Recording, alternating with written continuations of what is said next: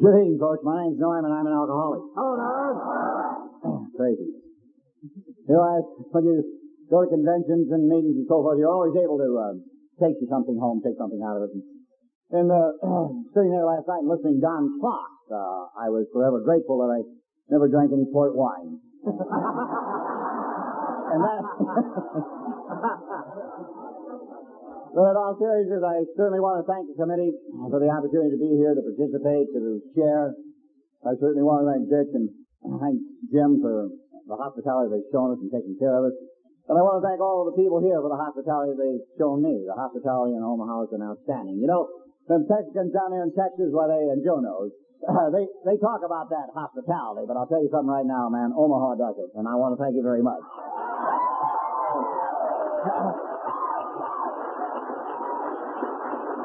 And I could say also that I'll take far more away, back to Los Angeles when I leave than I'll leave behind here. And in all seriousness, I want to thank all you folks here in the Midwest, and I call it back east people. I want to thank you very much for being my friend.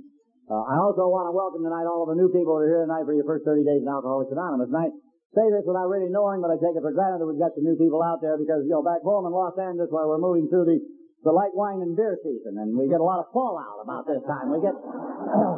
The last of the Christmas holdouts are coming in now, So I feel sure that we got some new people out there this evening, and being new, I'm sure you're aware of the fact that you've now associated yourself with one of the most unpopular fellowships in the world. Hell, nobody begins his life wanting to become an alcoholic and a member of Alcoholics Anonymous. There's not a great deal of class to be an alkie and a member of this program. Now, when I came in, there was no status connected to it. They didn't issue out pins that said you're a 32nd degree alcoholic, and you run all over L.A. and you showed everybody your pin, and your friend said, "Man, you made it, Norm. I'm glad you did. You worked like hell. Great, yeah." Oh, no. No, I didn't get down there to my high school concert, and he says, "Norm, what would you like to be?" And I said, "An alcoholic." Yeah. And he said, "Marvelous. We got a hell of a program for jackasses, boy." Yeah. So I took that program and I ripped that city for 15 years. I ended up in AA, and everybody lived happily ever after, and that ain't it, and you know it isn't it. No. Because any full-blown alcoholic resists this program right down to the bitter end. Because the day before I came to the program, I wasn't an alcoholic. No, I was a heavy drinker, a victim of unusual circumstances, rotten drivers, and bad whiskey, but man, I ain't no alcoholic. I ain't going to AA. And I stayed out there, man, and I fought it right down to the wire, and I tried all the things I could find until there was no more left to try. Until I got down to the bottom of the barrel, I'd lay there, and I'm busted, you see. And I surrendered. Without knowing, I surrendered, and I came into the program, and I grabbed the package, and it now became the most popular program in my life. And to the new people that are out there this evening, I hope to God that the day will come in your life when you can say without any reservation whatsoever, it's the most popular program I've ever been subjected to. It's the best deal I ever had. And I'm a guy that looked half the world out there trying to find the best deal. And I didn't find it, not until I got here, until I was surrounded by a marvelous group of people who would call themselves Alcoholics Anonymous. For the new people, why, give yourself a break and come on in. To qualify that initial statement I made, I'm an alcoholic, and I'm not by any stretch of the imagination an authority or consultant of the program Alcoholics Anonymous. I'm an example, good or bad, that AA works, that it hasn't been necessary for me to take a drink, steal anything, or go to jail now for 17 days, 5 months, and 27 years.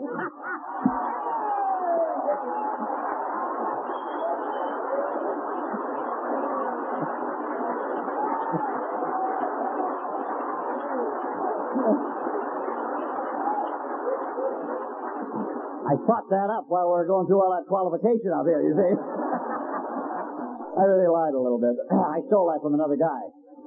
But you give him credit for it for 3 times, and after that it's yours. You know that's the way it is. But to the new people out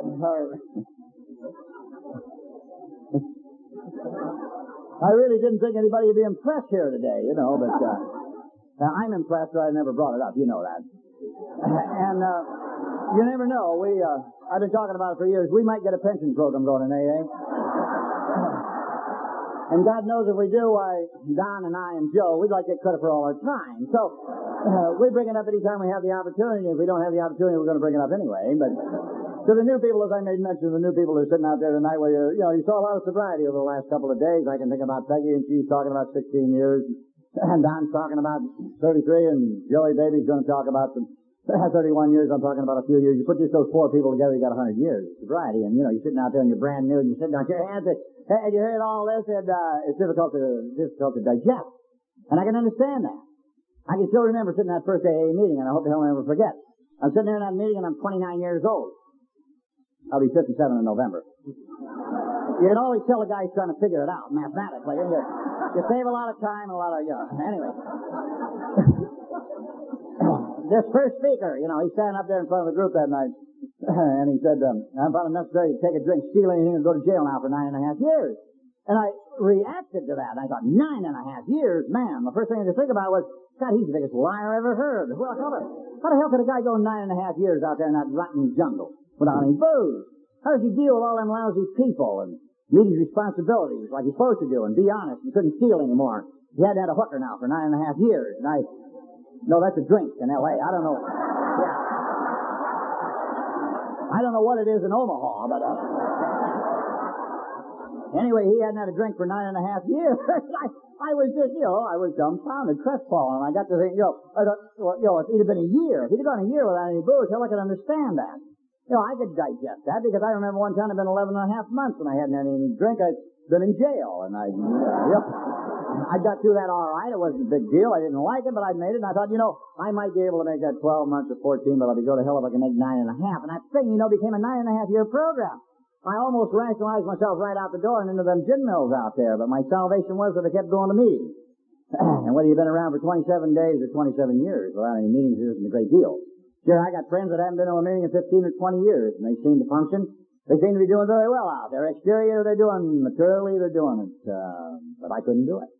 For me to function out there on that street, I've got to have the insurance. I've got to be associated with the people that understand me, and I understand them. If I'm going to have any semblance of sanity and peace of mind, I'm going to extract it from the meeting.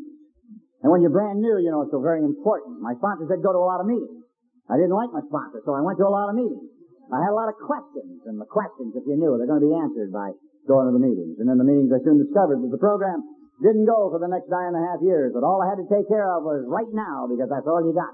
They said, man, it's now, and get it now. And that's what it is, isn't it? I couldn't change what happened a couple of hours ago, and I couldn't tell you for sure what's going to happen a couple of hours from now. So if I got anything going in my life, it's going right now, man, and get it all, good, bad, or indifferent. Get all you can get, because it may not be around, nor I later on. So get now. And taking care of the now period of my life, I discovered that the day ran for me, and in a week and a month, and pretty soon it's 27 years. It was the other day.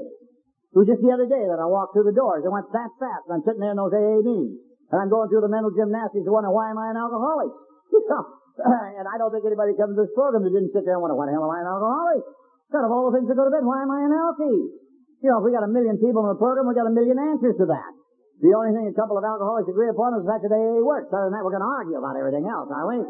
Yeah. And I'm sitting there thinking, well, I wonder why I'm an alcoholic. Well, I'm probably alcoholic because of my environment. Couldn't spell a word, but it sounded good, yeah. Product of Los Angeles, no wonder I got a lot of trouble. And my family created a lot of problems in my life. My family was a heavy drinking family. Drank a lot of booze out there. Irish Italian family. Too poor to paint. Too proud to whitewash. Not too bright and talked a lot with her hands. Yeah. But I'll tell you one qualification we had out there, man. We knew a lot about booze. We did, yeah. We knew how to make that booze and how to drink it. And that's the way it was. The Italians made it and the Irish drank it. And I got to AA, yeah. And I was the only alcoholic in the whole rotten family at that time. And I'm thinking to myself, why have I been given the cross to carry the whole rotten family when I'm the best they produce? And there's no question about that, because I've asked myself several times, who's the best guy? You know, Norm, I'm the best guy. Yeah, well, if you are, why do you go to meetings and nobody on your family goes to meetings? I don't know why I do that, yeah. And I got to thinking, well, maybe the people, places, and things, maybe the nationality and the city didn't create booze, didn't create the alcoholism, and they didn't. They don't. What the hell? LA's a city. You know and I know you can get out of anywhere you want to get out of. If you want it bad enough and you're willing to make the sacrifices together to do it, you stay sober. By the same token, I can be anybody I want to be, do anything I want to do. If I want that bad enough, I'm willing to make the sacrifices together to do that, providing I stay sober. L.A. did not make me alcoholic, nor did my family. I am alcoholic because I drank too much whiskey. And I figured that out by myself. What a giant decision! Man, I drank that booze out there as hard and as fast as I could drink it. And somewhere in that lottery of my life, I crossed some invisible line from the social aspect of drinking to the compulsive area. One's too many and 1,000 aren't enough. My entire life revolves around booze. People that sell it and people that drink it, and after half a dozen drinks, I got no control over my destiny. I want to keep going until there's no more out there. I am alcoholic by virtue of the whiskey I drank. And I'm the guy that did the drinking. So when you get right down to it, the number one and the bottom line, I'm the problem. Because no matter where I go, I'm the first guy to get there, right? Yeah. Hell, I've never, and I bet you didn't either, ever called anybody up and said, will you come down, man, and help me get it screwed up? No. Oh, no, I'm able to take care of that very well. Or I can overreact to any situation, anywhere, any time. I don't need it. Not as bad today as I used to be, but I still find that I can get out there and jam. I can revert back to the old ideas back there. Sure, being successful, making money's pretty good, but getting even's better sometimes, isn't it? Yeah.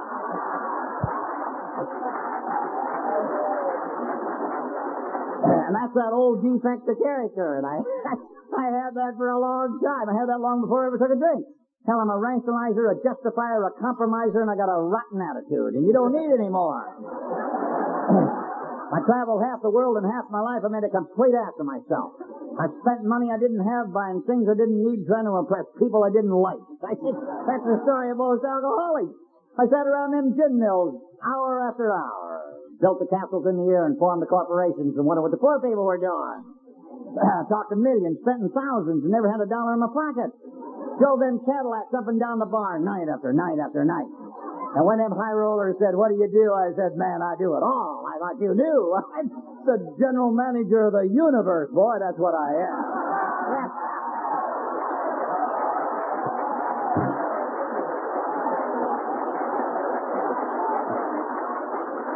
A lifetime of impressing a group of people I never met in my life that I'm something I'm not. Because I never knew what I wanted to be or what I was. I felt it was important to always justify and be something else. I heard a story in Texas years ago, and it was a story of my life. And you may have heard it. It's clean, so I thought I might tell it again. Because it was the story of my life. And this Texican, he's standing up there and he's telling the story. He said, it's about the blacksmith, and the blacksmith is making his horseshoe. And it's in this forge, and it's hot as hell, and he pulls it out, and he pounds it all out, and throws it down the ground. And there's an old cowboy standing there watching the whole thing. And he reaches down and picks up that horseshoe, and quick, he throws it back down on the ground. And the old blacksmith turned to him and he said, hot, wasn't it? And the old cowboy said, no, it doesn't take me long to look at a horseshoe.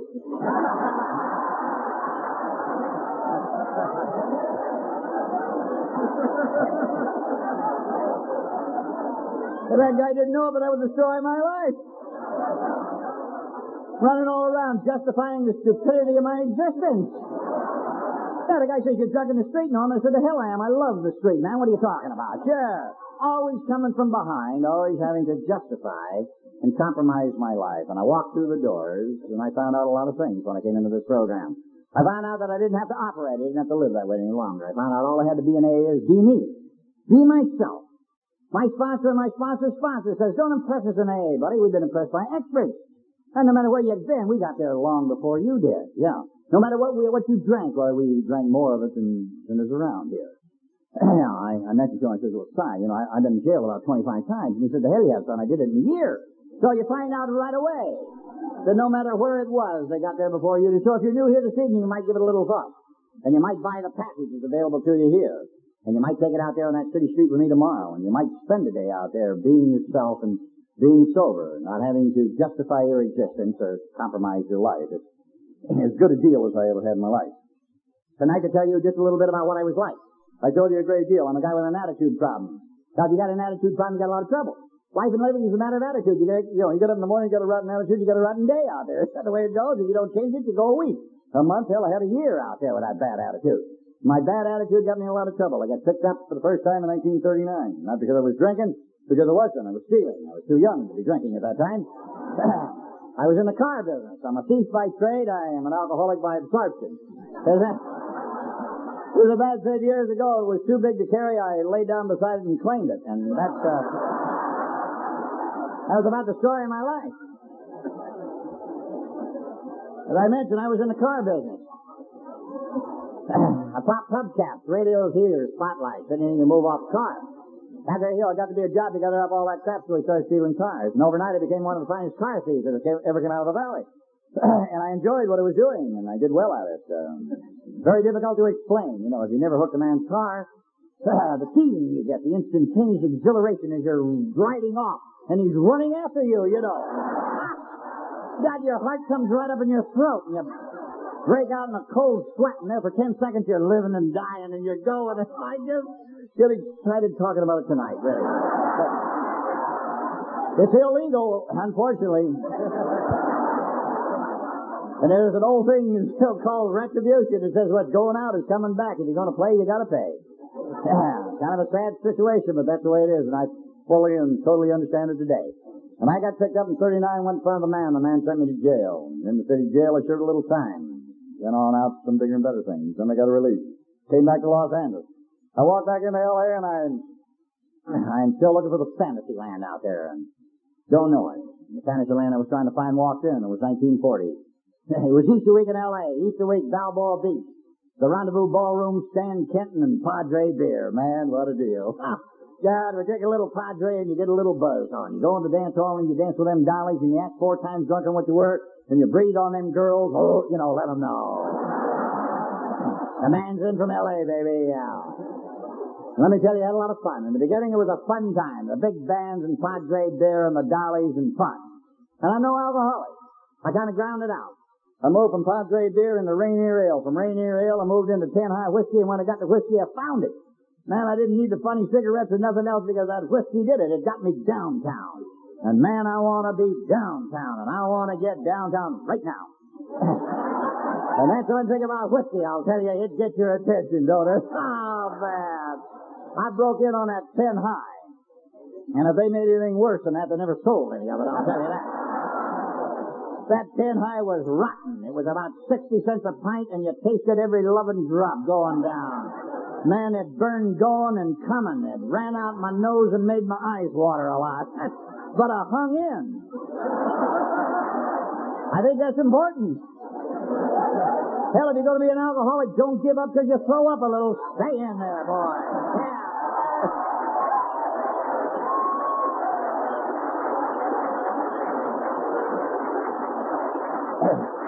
And the day comes when you can drink a pint of whiskey and you don't heave anymore, and it kind of gives you a sense of well-being. And I'll tell you something else. There's a lot to be said about cheaper whiskey. When you throw it up, you don't lose much.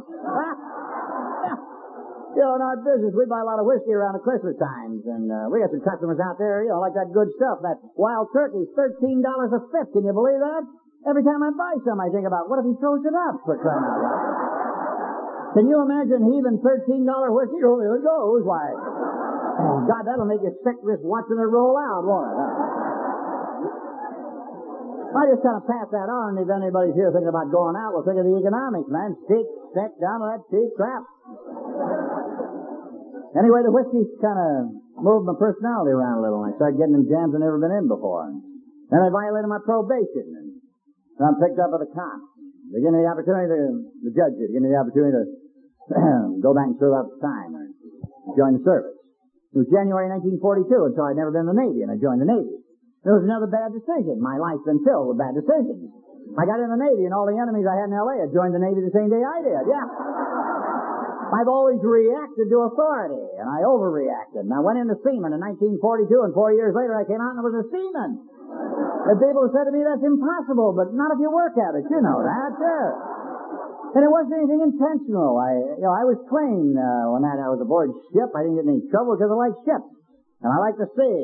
I drank a little Sneaky Pete and a little fermented coconut juice, a little Aquavelva on ship, but I never really got out of line with it.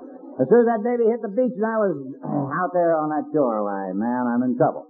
And so in the 4 years, I had a deck, a summary, and a general court-martial. And the general court-martial was the highest the Navy had to offer at that time. They didn't go any higher than that. People used to point me on the ship. There he goes, the biggest we ever had right there, Well, I went to court and I went to read off. I had an attorney, and they gave me 11 and a half months in the Navy brig up there in the top of Goat Island. But they restored me to duty because he went for clemency. And I fulfilled the commitment of the 4 years. And the reason I was able to handle 4 years, not have something worse, a dishonorable or a bad conduct discharge, is like most alcoholics, I'm a hard worker. I think you can say that about 95% of the alcoholics are hard workers. They gotta be. You gotta work 25% harder than anybody else just to stay even out there when you're an alky, right? Yeah, the best day an alky has is Tuesday. He missed Monday. Go, man, yeah. Oh, you gotta get that heat off, so you go like hell in order to get that heat off. Sure, the heat on, the heat off, an entire life out there I spent. So you got a guy at work, and he's running all over hell on Tuesday morning. He's an alcoholic. There's no question about it. And that was the story of my life. I discharged out on Christmas Eve in 1945, and I came back to L.A. in 46. And I'm alcoholic. I have crossed this invisible line that I spoke about. I'm out there trying to get a handle on it. Trying to drink like my old man and my brothers and the guys that I'm running with. I'm searching the answer to living in that whiskey. I can't live with it, and I can't live without it, and I don't want to. I can use the program in 1946, and I hear about the program in 1946. Because God moves in strange and mysterious ways. And no matter what you do or you don't do, man, it's going to work that way anyway. In 1946, I made a profound statement to myself. And I said, so, don't drink in Pasadena anymore. Pasadena is a rotten town. They got bad cops and a bad judge. I got picked up on 2 502s, which is drunk driving. I had 3 plain drunk arrests, and last time I went in front of the judge, he gave me a year, suspended, put me on 3 years probation, and stipulated I couldn't be caught in a place that served or sold alcoholic beverages if I was in violation. So, I'm a half-smart alky, and I'm drinking in Pasadena. Now, I drank out there in the city, in other cities. I'm doing a pretty good job. I drink a little in Pasadena, but I don't get drunk. And then one night, I was in town maybe 70 miles away, and while I was drinking, I committed the cardinal sin. I began to think. So that's a bad deal for an alcoholic. You should either think or drink, but God don't do them both at the same time. Now, I got to thinking about that rotten judge in that lousy town. This is a free country. I'm a veteran, for crying out loud. I want to go back and go on fast. Well, after you give that rationale, what's left? I drove back to Pasadena. I went down to a joint called the Green Terrace. I got a load on. I met a buddy of mine. We went out and we got in the car. We pulled out in the street. I couldn't have gone a half a mile. The car pulled in front of me. I'm too drunk. I can't see it. And I slammed into him and I ran from the scene of the accident because I'm frightened. Yeah, all my life I'm frightened. I'm living on the edge and I'm about ready to fall over. And I'm frightened. I got no driver's license. That moment of clarity comes to you. I have no driver's license. I'm dead drunk. I got a year suspended. I'm in Pasadena. Get the hell out. Get. And I ran. 2 blocks, 3 blocks to the outside, and the next thing I remember, they were forcing me to the curb. The next thing I remember, I was laying in the tank. And I got up in the morning when they called me, looking for the booking slip, search and seizure program, the booking slip. And I read it, and they got me on a 501 felony, drunk driving, hit and run, bodily injury involved. And I'm saying to myself, God, why? And they load you into that elevator, and you're standing there with a dozen other guys, and you're getting that used bourbon back and forth. You know how that is. And that elevator drops 3 floors. There it is, right there. And they put you in that little room. You wait for your name to be called. They call your name. You walk down through the courtroom, and 7,000 people are looking at you. If you're hanging your head, and you stand in front of the judge, and and the judge is telling you what kind of guy you are. And he turns to the bailiff and says, "Get him out." And when it gets tough today out in that street, when I think I can't cut it, I say, God, give me the strength to let me remember who the hell I am and where I came from and what it took to bring me to that point in my life. If I think it's tough, let me remember the year of 46 when I woke in the slammer and I thought I'd kill them people. The division between total disaster, what is it, 3 feet? A fraction of a second. That's all. You see, that night, if I'd have been over 3.5 feet as a broadside of that car at the rate of speed I was traveling, I'd have killed them. Fraction. If that isn't tough, I'll remember the 51 and you're laying in the tank down in Big Spring, Texas. Dirt floor, and the cockroaches are running over your head. And they don't give you anything to eat for a couple of days. They give you water. If you think it's tough today, Norm, you better remember. You better remember out there when it was rough. Take me back, for God's sake. Give me the strength. And God moving in these strange and mysterious ways. You see, in spite of myself, I was sent to jail. And in the city jail, I shared a cell with a guy going to AA. 200 guys were in the can. One guy got out of once a week. He went to AA meetings. They picked him up and took him to meetings. And as the meeting was over, he's dying to talk to somebody about it. Well, you don't have a big audience in a jail cell. And so he would sit there and he'd tell me all about this AA. And he says, "No, why don't you go to a meeting with me? I'll fix it and you can go." And I said, "Sully, I know alcoholics. So I'm not going to AA. I'm too young. Your case is different. What the hell I get to be as old as you? 36, you're over the hill, man. What do you got to contribute out there to anybody after you get up there?" No, I got as old as you and as bad as you and your brother's way. Maybe I'll do something. And so he went his way and I went mine. But that seed was planted, and I never forgot him. No. I drank out there another 8 years. In that 8.5-year period of time, I was blessed with being at the right place at the right time. I went to work for one of the largest construction firms in the world. Like this. Stayed with them 11 years. Began out there as an equipment operator. And from there, then on to foreman, then general foreman, then superintendent, and the head troubleshooter for all the high-pressure water transmission lines of that company. And the youngest that that company ever had. And that ego is getting satisfied. And I'm making the money and I'm drinking the whiskey. And I'm drinking in better places and I'm drinking better booze. And everything is going my way. And then I have a little setback about that time. I met and married a red-headed Irish woman. Had a violent temper and a rotten disposition and used to yell at me all the time. And anything an alcoholic can't tolerate is that people yell at him. He's a very sensitive individual, you know that. My God, you're out there a couple of days and you're drunk and you're tired and you come home. You've been busy. Yeah. And you walk in the house and you want to be greeted with a little love, affection, and understanding. Who the hell likes to be greeted with that crap? You're drunk again. Hasn't even smelled my breath. 15 feet away, says you're drunk again. I used to call her on the phone and she'd say you're drinking. And I used to wonder, she's good, but how the hell could she smell it through the phone, I wonder. I got so paranoid, I thought she'd hired people to follow me. I used to sit around in gymnos and look, what the hell is that guy out there, I wonder. This marriage, we had a lot of problems. You told one story, I'm telling you another. My bar associates had told me, don't marry a woman without a job. At that time, she was going to that playhouse, but she was also working, had a hell of a job. They said, when a woman is working, your wife is working, you get doubled your income. If she isn't working, you got a liability. And about midnight, that makes a lot of sense. Yeah, that's all right. Well, old Red had a hell of a job. Things were going our way. They got that double income. Boy, it was incredible. And that went on for 2 or 3 months. And I walked in the house one day, and she says, Norm, I've been to the doctor, and I'm pregnant. And the doctor said I got to quit my job and get off my feet. And I couldn't believe what I was hearing. Did you ever tell an alcoholic something you don't want to believe? I don't believe that. I thought we ought to have a second opinion anyway,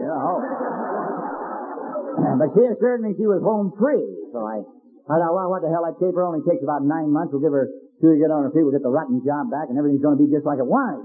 And hell, that was 34 years ago, and that woman ain't turned a tap since that day, huh?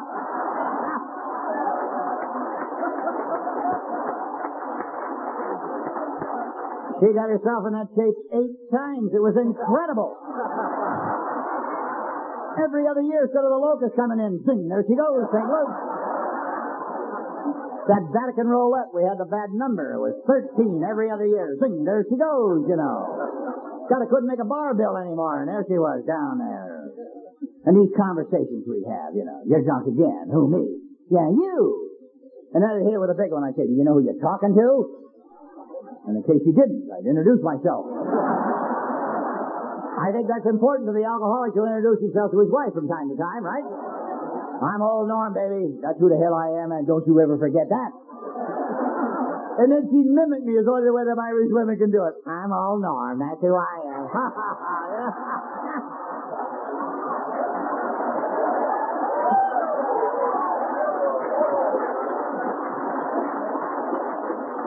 That's so degrading for a high roller, isn't it? You're standing there with your best friend, your new business partner. You met him in the bar last night. You've invited him home. And the reason he's coming home with me is, hell, he don't want to go home alone either. He's scared of his wife. He got that security of numbers. And I say, woman, you've embarrassed me in front of my best friend. And if you don't shut that Irish mouth and apologize to us for what you just said, I'm leaving and I ain't never coming back. What do you think of that? And she'd go out and throw my clothes out. Man, you gotta pick them damn clothes up, don't you? Because you gotta save face in front of your friend that you can't remember his name. Then you pick up them clothes and you pack them out, in and out, loading up that car. That old clothes-packing alky is a joy to the neighborhood, I'll tell you. Beats the hell out of Gunsmoke every Saturday night, don't it?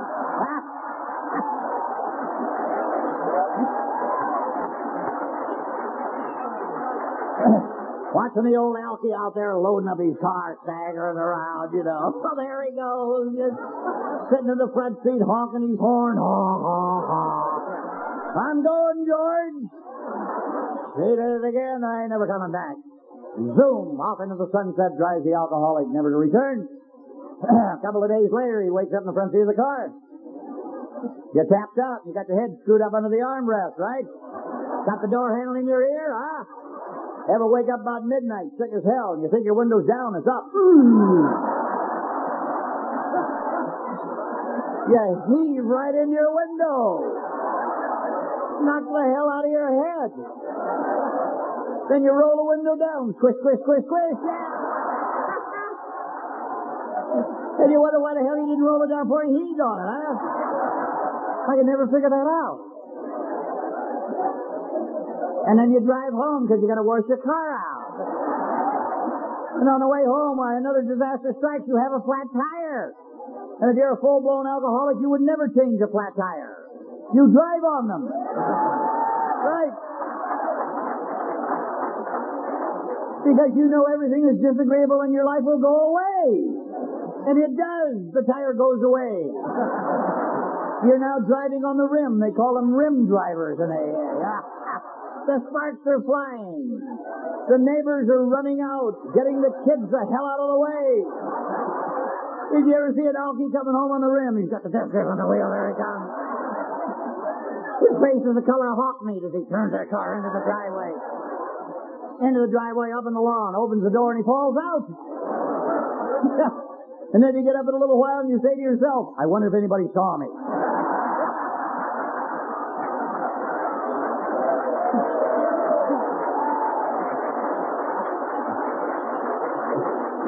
Because if you're an alcoholic, you think nobody knows I drink, right? Yeah, and we worry a great deal about our reputation. We worry so much about it we lay around on the lawn. And the street. Sidewalk, hedge. The hedges are bad. I remember I fell on a hedge in Phoenix. I was dead drunk. You know how it gets in your clothes, you know. And I couldn't get out. And you have a feeling you might die in that hedge, right? Then you pass out and eventually you get out. Nobody can make out of the hedge what an alcoholic can, I'll tell you that. But you can see under the conditions I existed under, very little of my drinking was done around that house. I did it all out there in them gin mills because I was always a bar drinker. All my life. I liked them. I like the dark lights and I like the rotten music and I like that intellectual giant I met there, solving the problems and building the castles and sitting there about midnight and looking in that mirror. You kind of get mesmerized, don't you? You get that Maybelline look about, you know. About midnight and you're wide-eyed sitting there. You devil, you, there you are. It's incredible how good looking you got in the last hour, isn't it, you? And you're bringing that drink up and you notice your arm and, oh, you're a killer, too. You are. 150 ringing wet in those days. I couldn't lick my lips, let alone anybody else. That whiskey makes a liver and a killer out of you. You get so drunk you can't remember what you are. You're well-built, good-looking, intellectual, and wealthy. You got a $30 Smiling Frankie Gordon suit on. You got 50 cents worth of chili right down the front of it there, right? You smell bad. You can't talk. You go to the men's room, bad deal, pay toilet, no money, can't get in. So you gotta slide under the door, huh? I'll bet there's some door sliders here tonight. Yeah. And then you slide out again. You never knew till you got to AA, once you get in, all you gotta do is turn the handle and walk out. Yeah.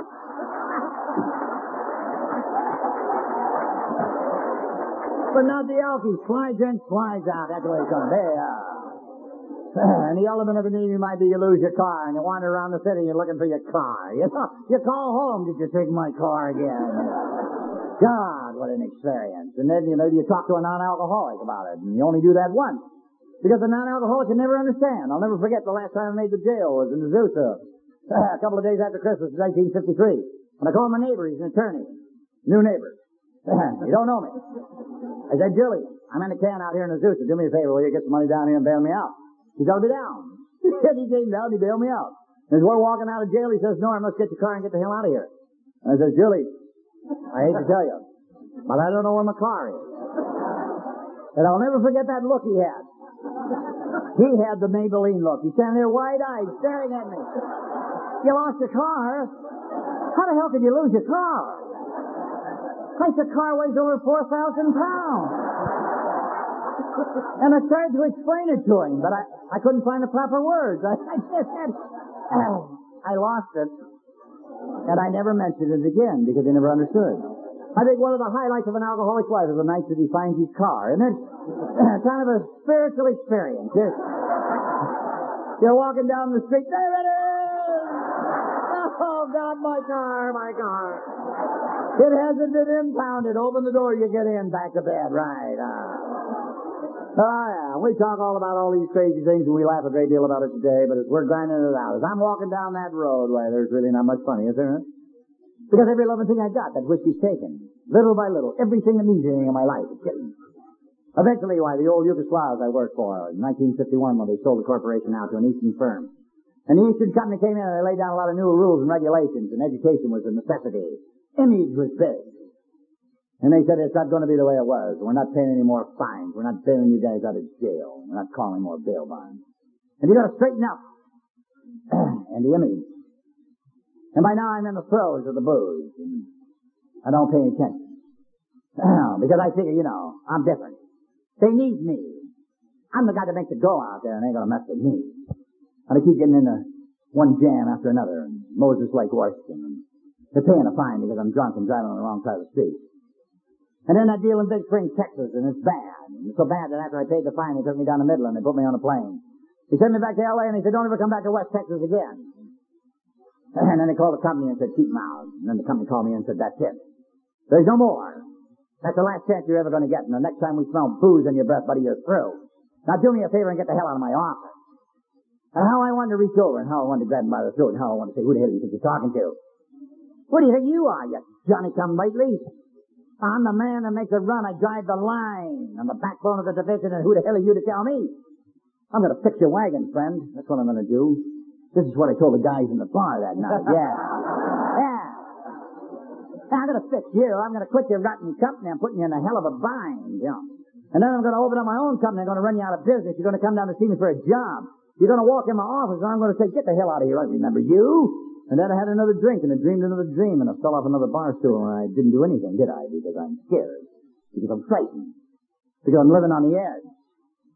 And I think within myself that next time's going to be different than the next time and the next time.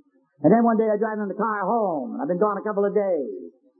And up here, that giant rationale. One more lie, one more promise, old Red will let me in. I'd always been able to get in that house, always, baby, give me a break. The third act, baby, Jesus, give me a break. And the tears are streaming down. Don't throw me out, Jesus. Think of the kids. And that preacher was telling me about, I'm going down to see him. I'm going to take him to the plane. It's going to be all right, baby. You wait and see. The schemer, and you scheme and you get in. And you start scheming to get back out. And then the day comes, no more lying and no more promises. You walk in. And she tells you straight out. She's knowing you're a drunken bum. Now, you never lived to be 35 years old. Hell, you're drinking yourself to death. I'm a neurotic because of you. Look at all the kids. They're neurotics because of you. Hell, I spent the better part of the last 8 years, I sit here looking through the front room window when you see a car come home. Night after night after night, and you never come in. And I die. And I hear the sirens scream the street. And I think it's the cops, and they got you, and I die. It's an ambulance. They found you dead, and you're never coming in, and I die. And she said, I can't go through it. And I called an attorney. And I asked for separate maintenance. And I put a restraining order against you. And I'm divorcing you. And you get the hell out of my life. And the alcoholic can never believe it, huh? And so you pick up a few things and you walk out to the car and you drive away and you say to yourself, why me? What the hell, I'm not that bad a guy. Always within you say, I'm not that bad. Why not Charlie and Bill and them bums out there that never even work? Why me? And you know and I know. You're an alcoholic. You're drinking enough whiskey long enough booze long enough and hard enough. It's just a matter of time until you grind it out, until you got nothing, until you're tapped out. Just every loving thing you got. Sure, there's isolated cases where people will put up with that crap for 20 years. Always hoping that jackass is going to straighten out. Can you believe that? 20 years, hey, watch him flop in and out of the house. 20 years of picking up the pieces. 20 years of lying for him. 20 years of promises he can't make. 20 years of telling friends and relations don't come over. Norton's got the flu. He flew right out of the bed. Yeah. Hell, I wouldn't go through it 20 days, let alone 20 years, but there are people that hang in. God gives them a lot of strength. God doesn't do them any favor, but he gives them a lot of strength. And they hang in, and they come to these meetings, and they walk through the door, and they're sick. He's sick. She's sick. And in her eyes, you can read it. He ain't gonna make it. This guy's tried everything in the world. He'll never make it. Nothing works. Then you see the same couple a couple of months later, and they're walking through the same doors, to the same meeting. And the guy shouts out at her, he's looking pretty good. Hey, look at the woman, and she's changed too, and in her eyes is a new story. Maybe a few tears. The story says, I've been waiting 20 years for this to happen. And finally it's happened, and today we're happier than we've ever been in our life. And it's all made possible through a unique miracle that you and I choose to call Alcoholics Anonymous. I'd like to be able to tell all of the new people that are here seeing you that's the way it's going to be for you, but that isn't what we got to tell you. That isn't what we got to offer. But we have an Alcoholics Anonymous of sobriety and a way of life, and whatever you are, you're going to be better at. We never guaranteed a single soul they're going to make a ton of scratch, or drive a big iron, or live in a big house on a hill, or your woman's ever going to call you home. No, whatever you are, you're a ditch digger, you're going to be a better ditch digger. And if you'll hang around for a little bit, you'll be reunited with the sweetest thing you ever owned in your life. The respect of yourself as an individual, as a person. Because before you got here, you left it on the street. If I had to isolate one thing that drove me down to the bottom of the barrel and down to my knees, I'd say it was the day that I recognized I had nothing going inside. The day that you stand there in the mirror and you find it difficult to shave because you got to look at you. And the days you're sitting in them gin mills and you're looking in the mirrors and the bars and you can't look anymore and you start to find bars now that don't have mirrors because you can't tolerate what you're looking at.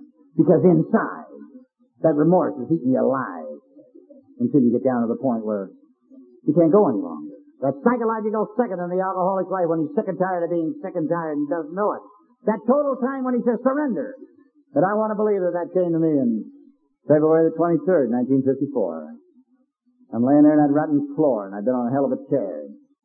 And I got up off of the floor, and it was a God-directed thing, and I walked in, and I picked up a telephone, and I got a whole information. I said, I want Alcoholics Anonymous. They gave me the number. And I called the L.A. Central Office, and I talked to a guy over there, and he said, you got a drinking problem, son? And I said, yeah, I think I do. He said, well, if you have a drinking problem, you never have to take another drink again if you don't want to. And he said, give yourself a break and write these numbers down. And they're numbers of alcoholics, and call them. You get a hold of a guy, and he'll be out to see you, and he'll explain more. And so I wrote them down, and I started to call him. Eventually, I got a hold of a guy, and he says, hang in, and I'll be there. And eventually, he came out, and he sat down, and he told me about this program. And my sponsor was one of them sponsors you hear about, them old hard-hearted sponsors. You know, went to school, I thought, for hard-hearted sponsors. And his attitude about the program was, this is the way it's going to be, Warren. You gotta want it bad. And you gotta want it as bad as you wanted that whiskey. Now, if you don't want it that bad, then you're wasting my time. And you're wasting AA's time. And you're wasting your time. But he says, that's the way it has to be. Any length to get it. That's the way you went for booze. You lied, cheated, conned, stole, walked, drove, any length. You need us, and we don't need you, and don't forget it. He said, if you think we pick you guys up and take you to meetings, no. So you got a car, you drive. He says, frankly, if you own a car, what the hell are you doing in AA? Yeah. He says, recently, though, the last couple of years, we've softened up a great deal. We've been taking chances on guys with cars. And he said, a lot of you guys are working out, yeah. But he said, if you haven't got a car, you can take the bus, and if you haven't got bus money, son, he said, you can walk. He said, I'll guarantee you walk for that whiskey and you can walk for the program. You better come and get it. Now, I'm not saying that's right, but I'm not saying it's wrong either. I'm saying that's the way the program was brought to me. I went to that first meeting that night in spite of him. I went there in spite of myself. I went there to show him, by God, I got a car. Yeah. I hope the hell he's there, because I'll make him with it. That's what I want to do. I didn't like him. He said he says, I'll be your sponsor. No. Find another one somewhere, by God. But I don't like him. He was a rotten guy, and I drove down to that meeting. I'm disliking him all the way, and I pulled my car into the parking lot. And by God, there he was. And that surprised me a little, because I thought he was shucking me. He walked out to my car, and he opened the door, and I got out, and he put his arm around me, and we walked into the meeting, and I loved that guy from that day until the day he died. I can tell you, too, that he was a very controversial individual. Yeah. Very difficult man to understand. A tremendous speaker. Carried the message to hundreds and thousands of people all over the United States. God knows how many people he helped out there. But he had a very difficult time in helping himself. The program, you see, was the beat of it. The turning your will and your life over to the care of anybody was not for him. It was for other people. Chapter 6 is for everybody, but not for me. Tolerance, a God-given quality to let another man live his life and work his program the way he wants to work it, not the way I want to direct it. That wasn't for him. He was a director. He wanted to be the director, and he wanted to tell you how to operate out there. And he couldn't surrender. And people resented it. People wouldn't do the things he wanted them to do. And pretty soon the resentment started eating him alive until one day he decided he might drink a little. But his case was different. And he drank a little whiskey, and he stayed out there 12 years. He tried to come back, you see, time and time again, but his ego wouldn't let him. His ego said, I'm the guy that carried the message to help the people. And all the people that I sponsored are now my sponsor. And he'd go back out. And then one day he had a severe heart attack, and it drove him to his knees, and he came back to us. And physically he couldn't drink anymore. And he had a year and a half, and then he died. And in that year and a half, he and I had a lot of conversations. We talked about a lot of things that were necessary, and we talked about a lot of things that weren't necessary. And we laughed a great deal, and we cried a little bit. And I told him, I'll always love you, and you'll always be the sponsor. Guys like you made it possible for guys like me to be here today. If you hadn't come to see me, God knows how this thing would have worked out. Hell of a guy. Greatest sponsor I've ever had. The only sponsor I've ever had. Well, at that meeting that night, that old meeting down there at Temple City, it was called a Temple City meeting, but it met in a town called Rosemead. I never did understand that. Well, that old Temple City meeting was a very wealthy group. We had so much money in the group in those days, we had donuts before and after the meeting. That's hard to understand. But my God, we did. We had those red jelly donuts. We didn't have those plain rotten donuts. We had red jelly donuts. They were good eating, and they were very good for new people. You see a new guy come through the door, and he's all green and hung out. And the red jelly donut committee would slide up on him, you know. Nice to have you here. You're new, aren't you? Would you like a donut? Oh, Jesus, no.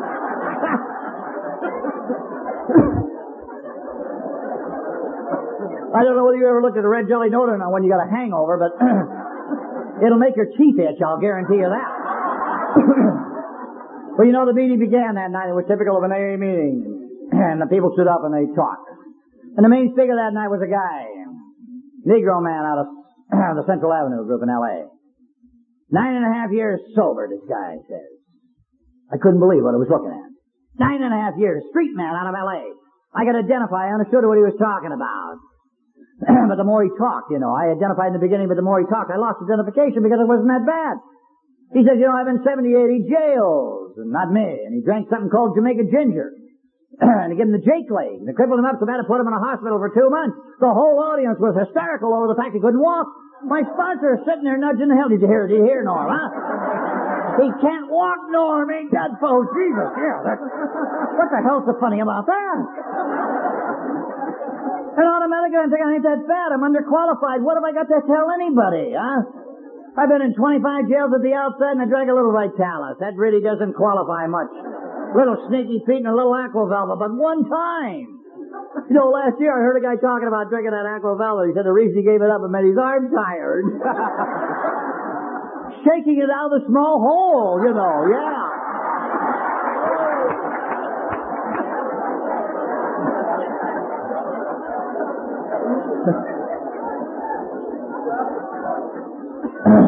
But I had the feeling, you see, that there wasn't any qualification. The identification was gone. But he made a profound statement. He said it doesn't make any difference what you drank or where you drank it or how much you consumed. It's what it's doing to you. He said, man, if it's tearing up any part of your life, you don't have to go any farther. When he said that, I come alive, and I'm thinking, yeah, I'm not so sure I want to quit drinking, but it's tore the hell out of my life. And I know one thing for sure, I just don't want to go any farther. Not really. And as I looked at that guy that night, the one thing I knew, past a shadow of a doubt, that I never had to go another step farther if I didn't want to. Because he hadn't. 9.5 years, he hadn't. AA is a program of example, isn't it? You like what you see, you come on back and you see a little more. What he is speaks so loud, I cannot hear a word he says. He says nothing. All he has to say is, I'm from the streets, and I hadn't had a drink in 9.5 years, and you had to believe it. Because all you had to do was look, and you saw a man, a street man who was a man. A man among men who was clean, who was sharp, who was happy, whose eyes were clear, who laughed a great deal, who was dressed good. Man, he had a set of threads on, probably cost him $100. And I'm thinking, Jesus, if he didn't get nothing else out of AA, what a set of drapes he got. That is, by God, that's all right. I'll hang around a little. Maybe they got another issue going down. Who knows? And I'd already seen a couple of marks could have been hustled. There was a lot of potential in that group there. And he's making that statement, if I can make it, you can make it, you can do it. And I'm thinking, maybe I could. Because his life had been compounded by a lot of problems. Sure, his woman had divorced him and she'd remarried. And his kids all hated him. But he said one day a miracle came to pass. He bought the package of this program. He had a change of attitude. And his kids came down to see him. And they learned to like him, to respect him, and to love him. And God, if I look around, what do I see? I see the big tough guys. The 6-footers in AA. And the tears are screaming down their cheeks. The hay shakers out of South El Monte and Garvey Acres. The big tough wrench mechanics sitting there and unashamed, and they cry. And the story is told, and I've heard it hundreds upon hundreds of times. But they would laugh because they were miserable, and they cried because they were happy, and they called it AA. And you say that's oversimplification. And it may be, but it's the only program I got. You see, I discovered to the last of the program I could clear out the wreckage of my past. And through the laughter of the program, I clear out the wreckage of the future when he walked down to see me. Through the laughter of the program, I discovered a way that I might live, to give a little, and want nothing in return. That I might take that 1,000 pounds of guilt off my back, and I will lay it down with the laughter and the joy that I find here. I will find a way to sit in a meeting and feel for another man. Difficult to do for people like me because I'm a taker of things and a user of people. I'm a loser. All takers are losers, in or out of AA. To have something you must give and want nothing. And maybe it begins when you're sitting in an AA meeting. And I'm a month or so sober and a guy stands up in front of the meeting in South San Gabriel. His name was Frank. I couldn't believe what I was looking at. Old rotten Frank. I used to drink with him. He and I went on some terrible drunks. But he was such a rotten drinker and a mean son of a gun. 180 pounds of the meanest man I ever met in my life. He was that rotten I couldn't drink with him. And I lost track. And the years went by. And I'm sitting there in South San Gabriel that night, and old rotten Frank standing up in front of the meeting. Yeah, and he's clean and he's sharp, and a woman's coming out of a door and she's carrying a cake. He's got 3 candles on it, and he leans down and he blows out the candles. Then he looks out there at the audience in the meeting and the tears are running down his face. Old mean rotten Frank's crying. Yeah. And he looks out there at the people sitting in the audience and he says, man, I ain't never had it so good. And he sat down and he said more than 7 words than I said in 40 minutes. And I sat there and I got so choked up I thought I was going to die. And I felt the tears burn my eyes, and I let them rip. And I cried because I was extremely happy, because another man was happy. Not for myself. I learned to give. And there's room for all, isn't there? Everybody has got a place in AA. You pick up the ashtrays, the coffee cups. You make the coffee, you become the secretary of the group. You can second service, general service. Well, better yet, the bottom line, go out there and call on the guy that's hurting. Sitting there on a one-on-one in the middle of the night and giving a little you to he and he to you. Having say, pick me up, Norm, or pick me up, Charlie. Take me to a meeting, and you pick him up and you take him. He grabs a hold of it, and takes some more meetings. Then before you know it, he's going on his own. And then before you know it, a year passes by, and he's standing up in front of the meeting one night. And he gets a cake, and it's got a candle on it, 1 year sober, and he looks out there, and he sees it, he says, there he is, there's my sponsor right there, Jesus, there he is. He saved my life. If it wasn't for him, I wouldn't be here. And as humble as we alcoholics are, you might turn to the guy sitting next to you and you might say, I'm his sponsor.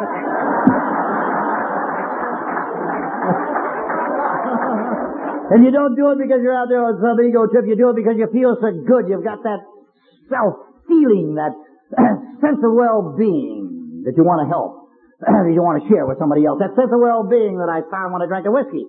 I drank whiskey because it made me feel good, huh? You got 10 drinks and you're feeling buzzy and good, and you have 10 more to feel 10 times better. And you're up there on that plateau and you're buzzy all over. And you want to stay there forever, right? And I'd order 1 more to stay even. Down the chute I go. Yeah. 1 more trying to stay even. Down. I wake up in the morning and the buzz was gone. And in this place was that old friend of mine, old Remorse. He walked in every day. What do you say, Norm? Drank my guts out. And I drank a little whiskey. He left. And I got reinstated with that sense of well-being that was a temporary thing. And I traded that in for the sense of well-being I've experienced here. And all I've had to do is be willing to give a little for the hell of it and want nothing in return. And I'd like to tell you folks that are new here tonight, God wants you pass over. Once you get that whole thing, every day is a holiday and every meal is a banquet. And I wish I could tell you. But that isn't the guarantee, as I made mention of. They're going to give you all the equipment to stand out there when the days get moldy, when the days get tough. When you gotta hang in, well, you got the equipment to stand there with. You got the book, you got the program, you got the friends, you got the phone numbers. And you stand there and you're counted. Nobody's exempt. I wish the hell we were. I don't like the rotten days. 1962, I had a bad year, that 8-year syndrome. Everything I touched turned to pucky. I couldn't hit a lick. Financially, I'm going down the chute. I got a bad program and I got a bad attitude. I'm sitting in a joint down in Miami Springs on business, and the bartender says, what do you have? I said, a double. There it is. Huh? Just like that, and there it is. But for the grace of God. I didn't find it necessary to snap that angel off my shoulder. He took me back and let me remember who the hell I was. And maybe he says, Norm, you're going to need a lot of strength before the year's out. Lo and behold, come September, I'm standing in front of St. Luke's Hospital. And I'm going, Jesus. Why? Christ, why me? Why not some other guy? Give it to the new guy. Who did he heal? I don't need this. I have 8 years. I'm exempt. I am not. I am Norm. I've never been given more than what I could pack. You know and I know. The old shooter upstairs, he cuts everything to size, doesn't he? He gives the big loads to the big horses and the small ones he's always giving the guy's named Norm. Yeah. Instead of standing around crying a poor mouth about what you didn't get or what you did get. Maybe you ought to thank him, Norm, for what you have. Thank you very much. Thank you very much for the 27 years, 5 months, and 17 days you gave me. Thank you very much for the 27 years you let me walk out there on the sunny side of the street. Because hell, I know guys that never saw 27 days because they walked the street of booze and fantasy. Busted dreams and broken hearts, tears by the bucketful. They walked down and they went out hard with the heat on, the screws down. Old Sully that brought the program to me in 1946 in the city jail. He had 3 years of sobriety and then he went back out and he couldn't get back. And then one day his sister-in-law called me and she was on the program and she says, Norm, this is Ginger, and I hate like hell to tell you, Norm, that Sully was drunk last night and he had an internal hemorrhage, Norm, and he bled to death. And that's all there is. There ain't no more. Then he went out as hard as you can go. He had the heat on all the way, the screws down, and the pitiful part of it all was that he had to justify his existence to the bitter end. Because he was coming from behind, and when you're coming from behind, you're justifying everything. God knows I've been overpaid because I haven't had to justify my existence out there to anybody for a hell of a time. I've been able to walk out in the street, and on the street I'm respected by myself and respected by people. I'm able to do a job, I'm able to go home at night, I'm able to walk in a house, because I live in a house. And in the house that I live in there's a woman. And she's a redheaded and an Irish woman, and she's glad I'm coming in most of the time. Huh? Yeah. And she respects me, by God, for who I am that day, not for where I've been or where I'm going. She respects me because I'm her old man. And nobody cries in that joint today because her old man is drunk and tearing it up. And I ain't heard a kid of mine scream at me for years. And I watched them go from small bandits into big bandits. And I sent them ones who wanted to go to school. I give them the opportunity to go to school and become educated bums if they want to do it. And they went, some of them. And I got a couple of sons today that are my business partners. I got daughters. One by one, I've walked them down. Downtown we've gone. And I've bought them their first pair of high-heeled shoes. Now, that don't sound like a hell of a lot unless you missed it. And then you know what I'm talking about. I walk in the store and she was nothing but a chicken, and she put on the shoes and she became a woman in front of my eyes. And I cried a little bit because the chickens of my life are women of my life. And they cried a little bit because I'm their old man. And then the jackasses come around the house and I cry a lot. Let me tell you, I'm either getting older, but they're getting jackassier every year. I don't know. I still got one left of the house. She's the caboose. She's 17, and what's coming through the door now was incredible. And I told her, I says, man, your sister brought him in bad, but baby, when I was drunk laying in the tank throwing up on myself, I'm looking better than them right there. In my house. And they don't believe you. And I walked all her sisters down the aisle, one by one by one, and I give them to these jackasses, let me tell you. And I cried one more time. But I'll tell you, I'm overpaid because all my son-in-laws, they all work and they all take baths. That ain't a bad deal. I got one's a driller in the oil business. I got another that's a dentist. So what the hell, I'm going to have gas and teeth, any way you want to look at it. Huh?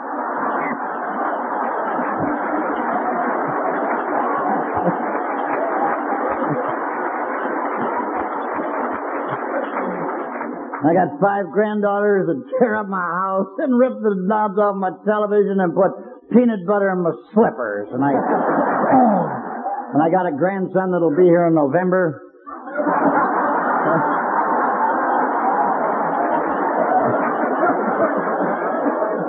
And I'd like to really be able to tell you what I got, but hell, there's never the proper words, are they? How the hell can I tell you every loving thing I got is because of AA?